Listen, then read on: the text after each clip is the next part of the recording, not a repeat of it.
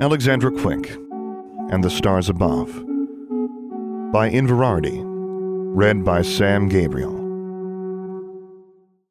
Chapter 38. What You Were Born For.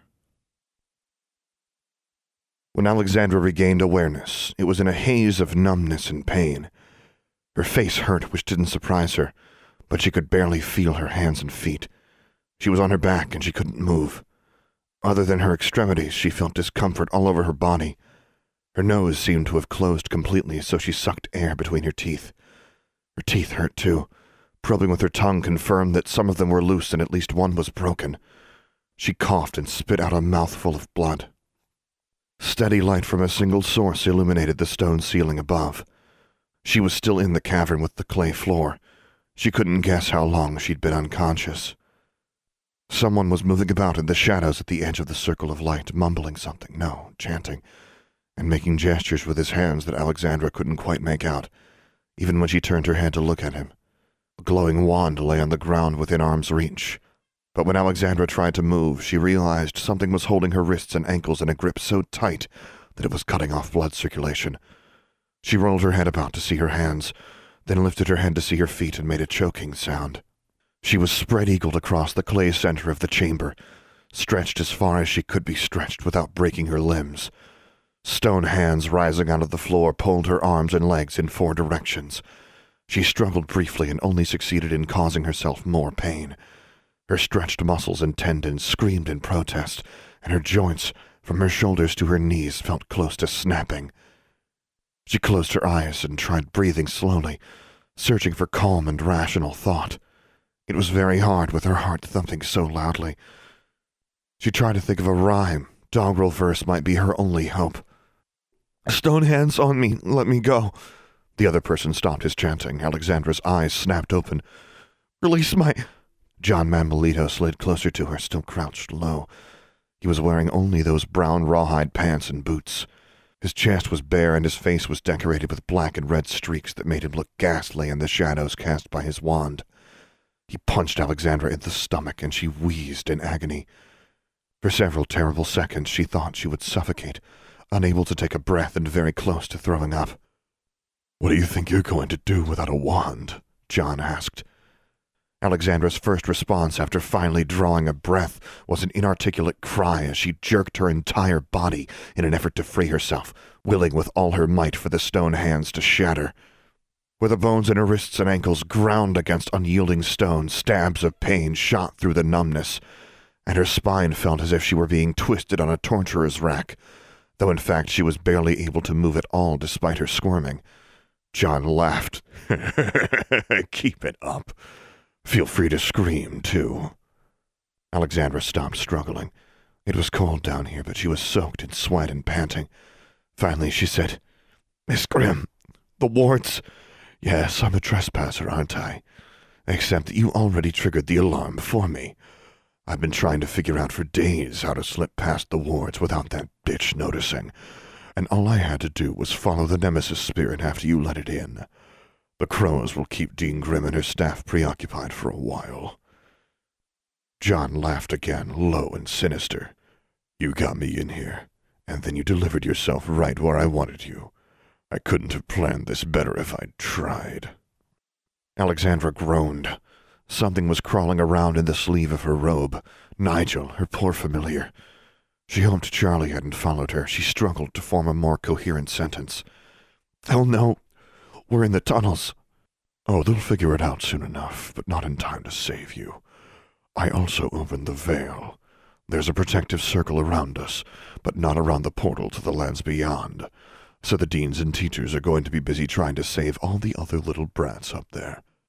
As if to confirm his words, something black and spectral glided through the air near the ceiling, indistinct in the wand light, but radiating malice. It hovered there for a moment, then faded insubstantially back through the rocks above them. Alexandra gasped. "You unleashed Chindi in the school?" "I wish I could be up there to see it, but I'm hoping killing you will cause even more chaos." Alexandra had not noticed the knife before, but John held it up in front of her face now. It was made of polished black stone with a shiny glass-like edge. It's what you were born for." "What?" Alexandra was all out of clever words or ideas. "You were supposed to be sacrificed. That's what everyone in the Dark Convention says. Abraham Thorne was told that before you were born. He was going to use you to destroy the Confederation's power. But apparently the great enemy couldn't bear to sacrifice his little girl." John sneered. "I don't know if any of that is true. I don't think much of soothsaying. But enough people believe in some stupid prophecy that I figure it's worth trying. At the very least, I'll get credit for killing you and doing what your daddy wouldn't, and who knows? Maybe sacrificing you really will break this seal over the lands below wide open." Alexandra gulped. That's bullshit. There's no prophecy." John shrugged. "Who cares? I win either way." Idly, he jabbed the point of the knife into the underside of her arm. Alexandra held very still, swallowing the cry of pain that had almost escaped her, though she couldn't prevent the tears leaking from her eyes. Nigel was close to where John's knife had stabbed her, and absurdly, she was worried about her familiar. She feared John would find the snake and kill it out of spite before using the knife on her. "Hold still, Nigel," she thought desperately, feeling the snake squirm beneath her robes, but John didn't notice. "I was going to skin you alive," John said, "but I'm afraid I don't have enough time. How about cutting off your face and palms and the soles of your feet?" He laid the point of his knife against her cheek, just beneath her left eye. Nausea racked Alexandra's body, and that made the pain worse. She fought to suppress a shudder. John was watching her face with something akin to lust. Not lust for her, but a desire to see her terrified and pleading. Her throat felt like a rock was lodged within it, and she forced herself to stare back at him. "Miss Grimm will be here any second," she said. Her voice was like a dry heave. "Or my father." She had no reason to believe this. She was sure John didn't believe it. She was trying to gather her courage. Whatever he did to her, she would not scream. "I doubt it," John said. "But I do hate to work in a hurry. It spoils the effect if it's not done properly. So I'll settle for another traditional method." He raised the knife and flipped it around so its point was downward. "I'm going to cut out your beating heart." "That's not even a Navajo tradition!" Alexandra squirmed in spite of herself, painfully grinding her wrists and ankles against the stone hands. "That's like Aztec or something." His leer was ecstatic, demonic. "A witch uses whatever works, and so much the better if we spit on tradition in the process." "Why? Why are you doing this?" Alexandra asked hoarsely. "Playing for time." John cut through one of the knots tying the front of her robe. He showed teeth again. Then without warning, he slashed her face with an angry gesture. Alexandra gasped at the shock and suddenness of it. The pain only came an instant later. "Why? You came to Dineta to meddle in Indian affairs, meddling in the affairs of witches." He slashed again. Alexandra felt a sharp sting, but couldn't tell how deeply he'd cut her. She bit her lip to keep from screaming. "Meddling in the affairs of the Dark Convention." Another slash. "You made me look pretty damn stupid. I lost a lot of face among my fellow witches. They blamed me for our plans being disrupted by a Bilegana girl. And the Dark Convention wasn't amused either. You have no idea what I've done to prove myself, to be able to lead a coven, and I got foiled by a 9th grader." With each angry word, he cut her again. Alexandra shuddered and felt blood flowing across her face and trickling down her neck. Finally, he laid his knife against her cheek again. "You've caused me a lot of trouble. You shouldn't have interfered." Alexandra forced herself not to flinch, trying not to think about the point of the knife only an inch from her eye. "You tried to kill me." "I didn't care about you after I left Charmbridge. Not until you came after me. What were you trying to do, avenge your brother? I'm not the one who killed him." "You—" Alexandra licked her lips and tasted blood. "You and Mary tried to kill me as soon as I got here. The murder of crows and the mandrakes and—" "Mandrakes? Mary?" John lifted the knife away from her face. "What are you talking about?" "Mary Dearborn!" Alexandra couldn't understand why John was feigning ignorance when he gloated about everything else. "You mean Donna's little sister?" John shook his head. "I knew Donna's older sister when she was in the Mors Mortis Society. But what does the younger one have to do with anything?" He grinned. "Has she taken up dark arts too? Did she try to kill you? That's beautiful. It's a shame I couldn't bring her down here to watch you die." Alexandra's voice trembled, and she knew her self-control was slipping away from her. "She wants you to pay for killing Darla." John laughed. "Didn't you kill Darla?" "No, it's all your fault." She was almost raving now. "You got her involved in dark arts. You manipulated her, made her do things."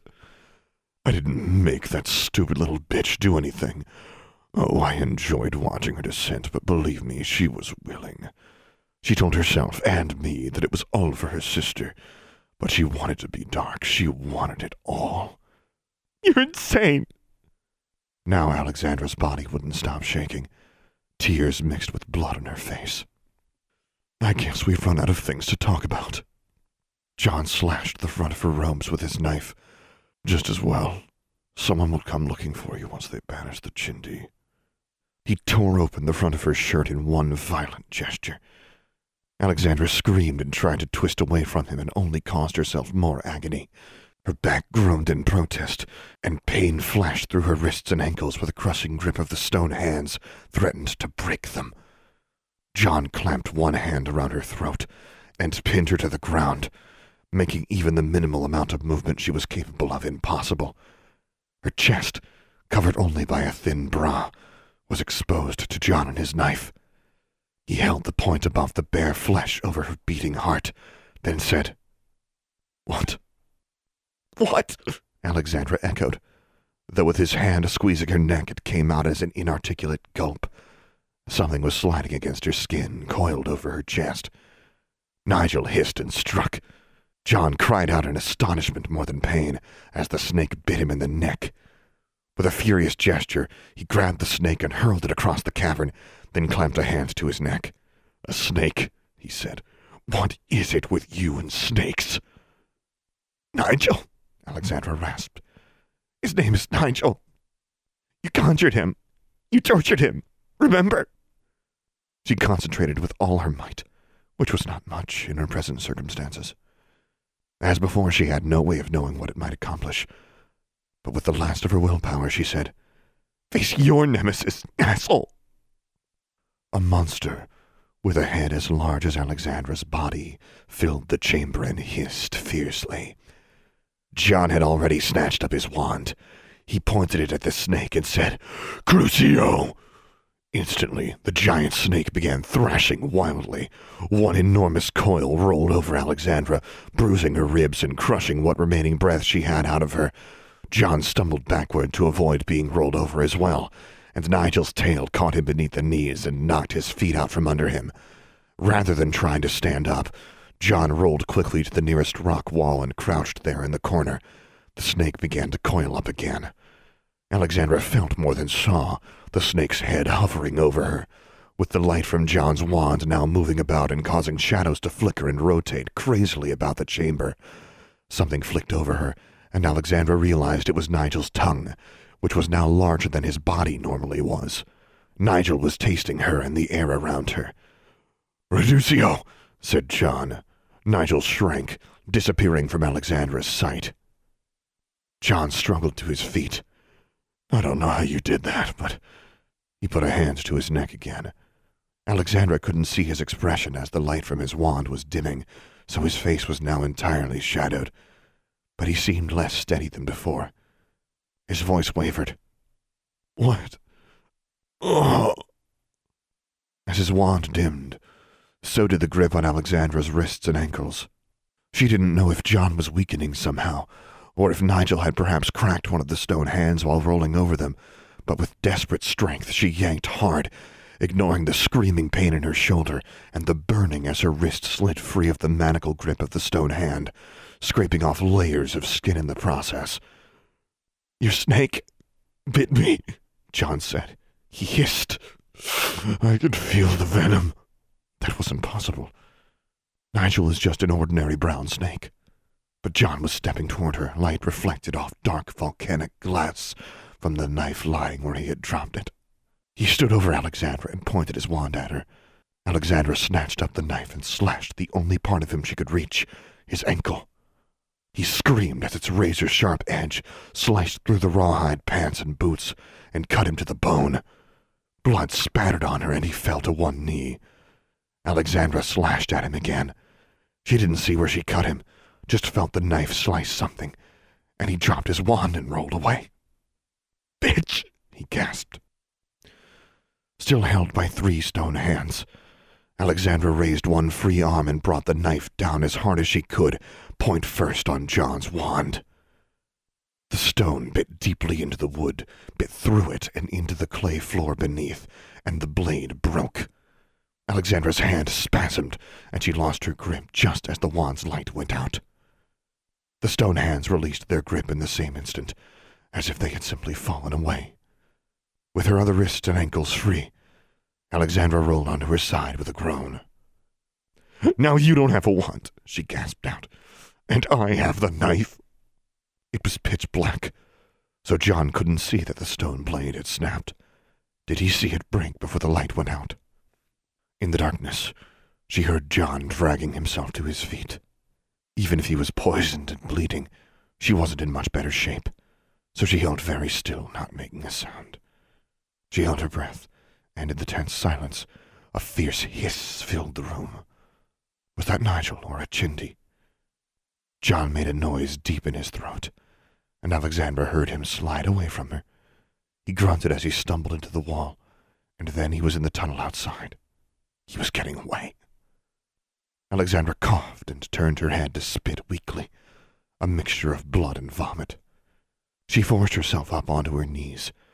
This caused such a wave of dizziness that she almost pitched forward again, head first into the floor.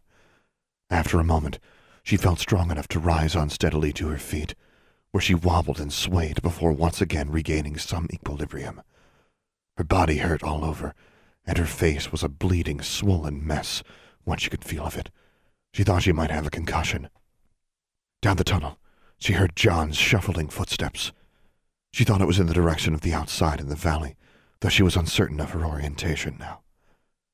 Pulling her torn shirt and robes together and holding them with one hand, she staggered after John, dripping blood in her wake. She didn't know how she could stop him without a wand, but she wasn't going to let him get away, and that one irrational thought drove her forward. He can't get away. John might have heard her following after him down the tunnel, but he didn't stop or turn to fight her.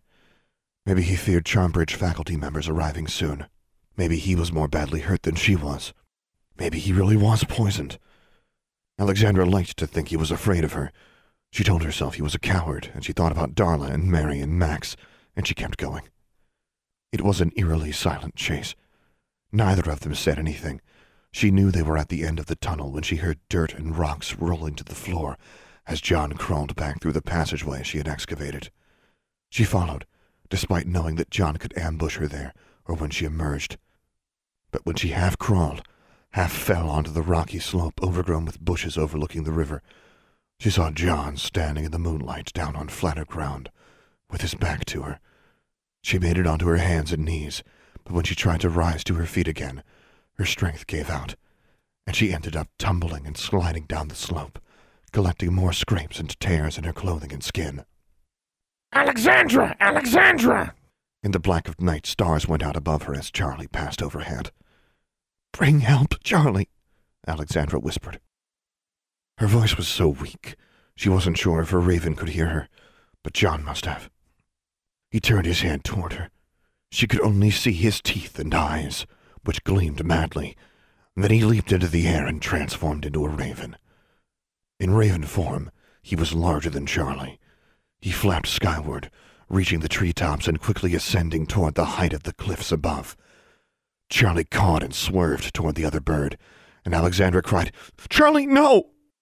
Something else descended from the sky. Powerful black wings beat the air, and with a chilling screech, the thing struck the larger raven. The two of them plummeted straight down, the raven that was John in the claws of the other bird. Charlie screeched and veered away. Only a few yards from Alexandra, the other bird spread its wings, released its prey, which struck the ground with a thump and landed next to it. It was a large, black owl. It stared at Alexandra with round, yellow eyes as inhuman as any she'd ever seen. Then the owl stretched and grew. Its head narrowed, its feathers became hair and clothes. The raven, too, was transforming. It lay at the owl's feet in broken, feathered form, but slowly regained the form of a man with a broken back, staring lifelessly up at the sky, at the feet of Diana Grimm. Alexandra stood up, trembling. When Charlie descended to land on her shoulder, the slight weight of the bird almost drove her to her knees, and Charlie immediately took off again and perched on a nearby bush, croaking, "Alexandra!"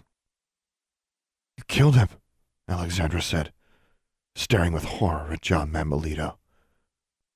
"He was an enemy of the Confederation," the Special Inquisitor said, with no trace of emotion. Alexandra was never sure afterward if Diana Grimm caught her when she fainted. Although she was told that it was her aunt who carried her back to Charmbridge Academy and brought her to the infirmary, the only image she could remember was Diana Grimm standing over the body of John Mammalito with an expression of icy coldness, unmoving even as Alexandra toppled to the ground, unable to stay on her feet any longer and surrendering to unconsciousness. End of Chapter 38. For the full text of this and other stories, as well as news and updates about Alexandra Quick, visit infirarity.livejournal.com. For more information about this podcast, visit samgabrielvo.com/Alexandra Quick. I am also easy to find on the Alexandra Quick subreddit and Discord server, where you can hear me record episodes live. Troublesome, composed by Dr. James Benighoff. Charmbridge, composed and performed by Tyler Parsons. If you have enjoyed this podcast, please take a moment to leave a review on iTunes or whichever podcast service you prefer. And finally, as always, thank you for listening.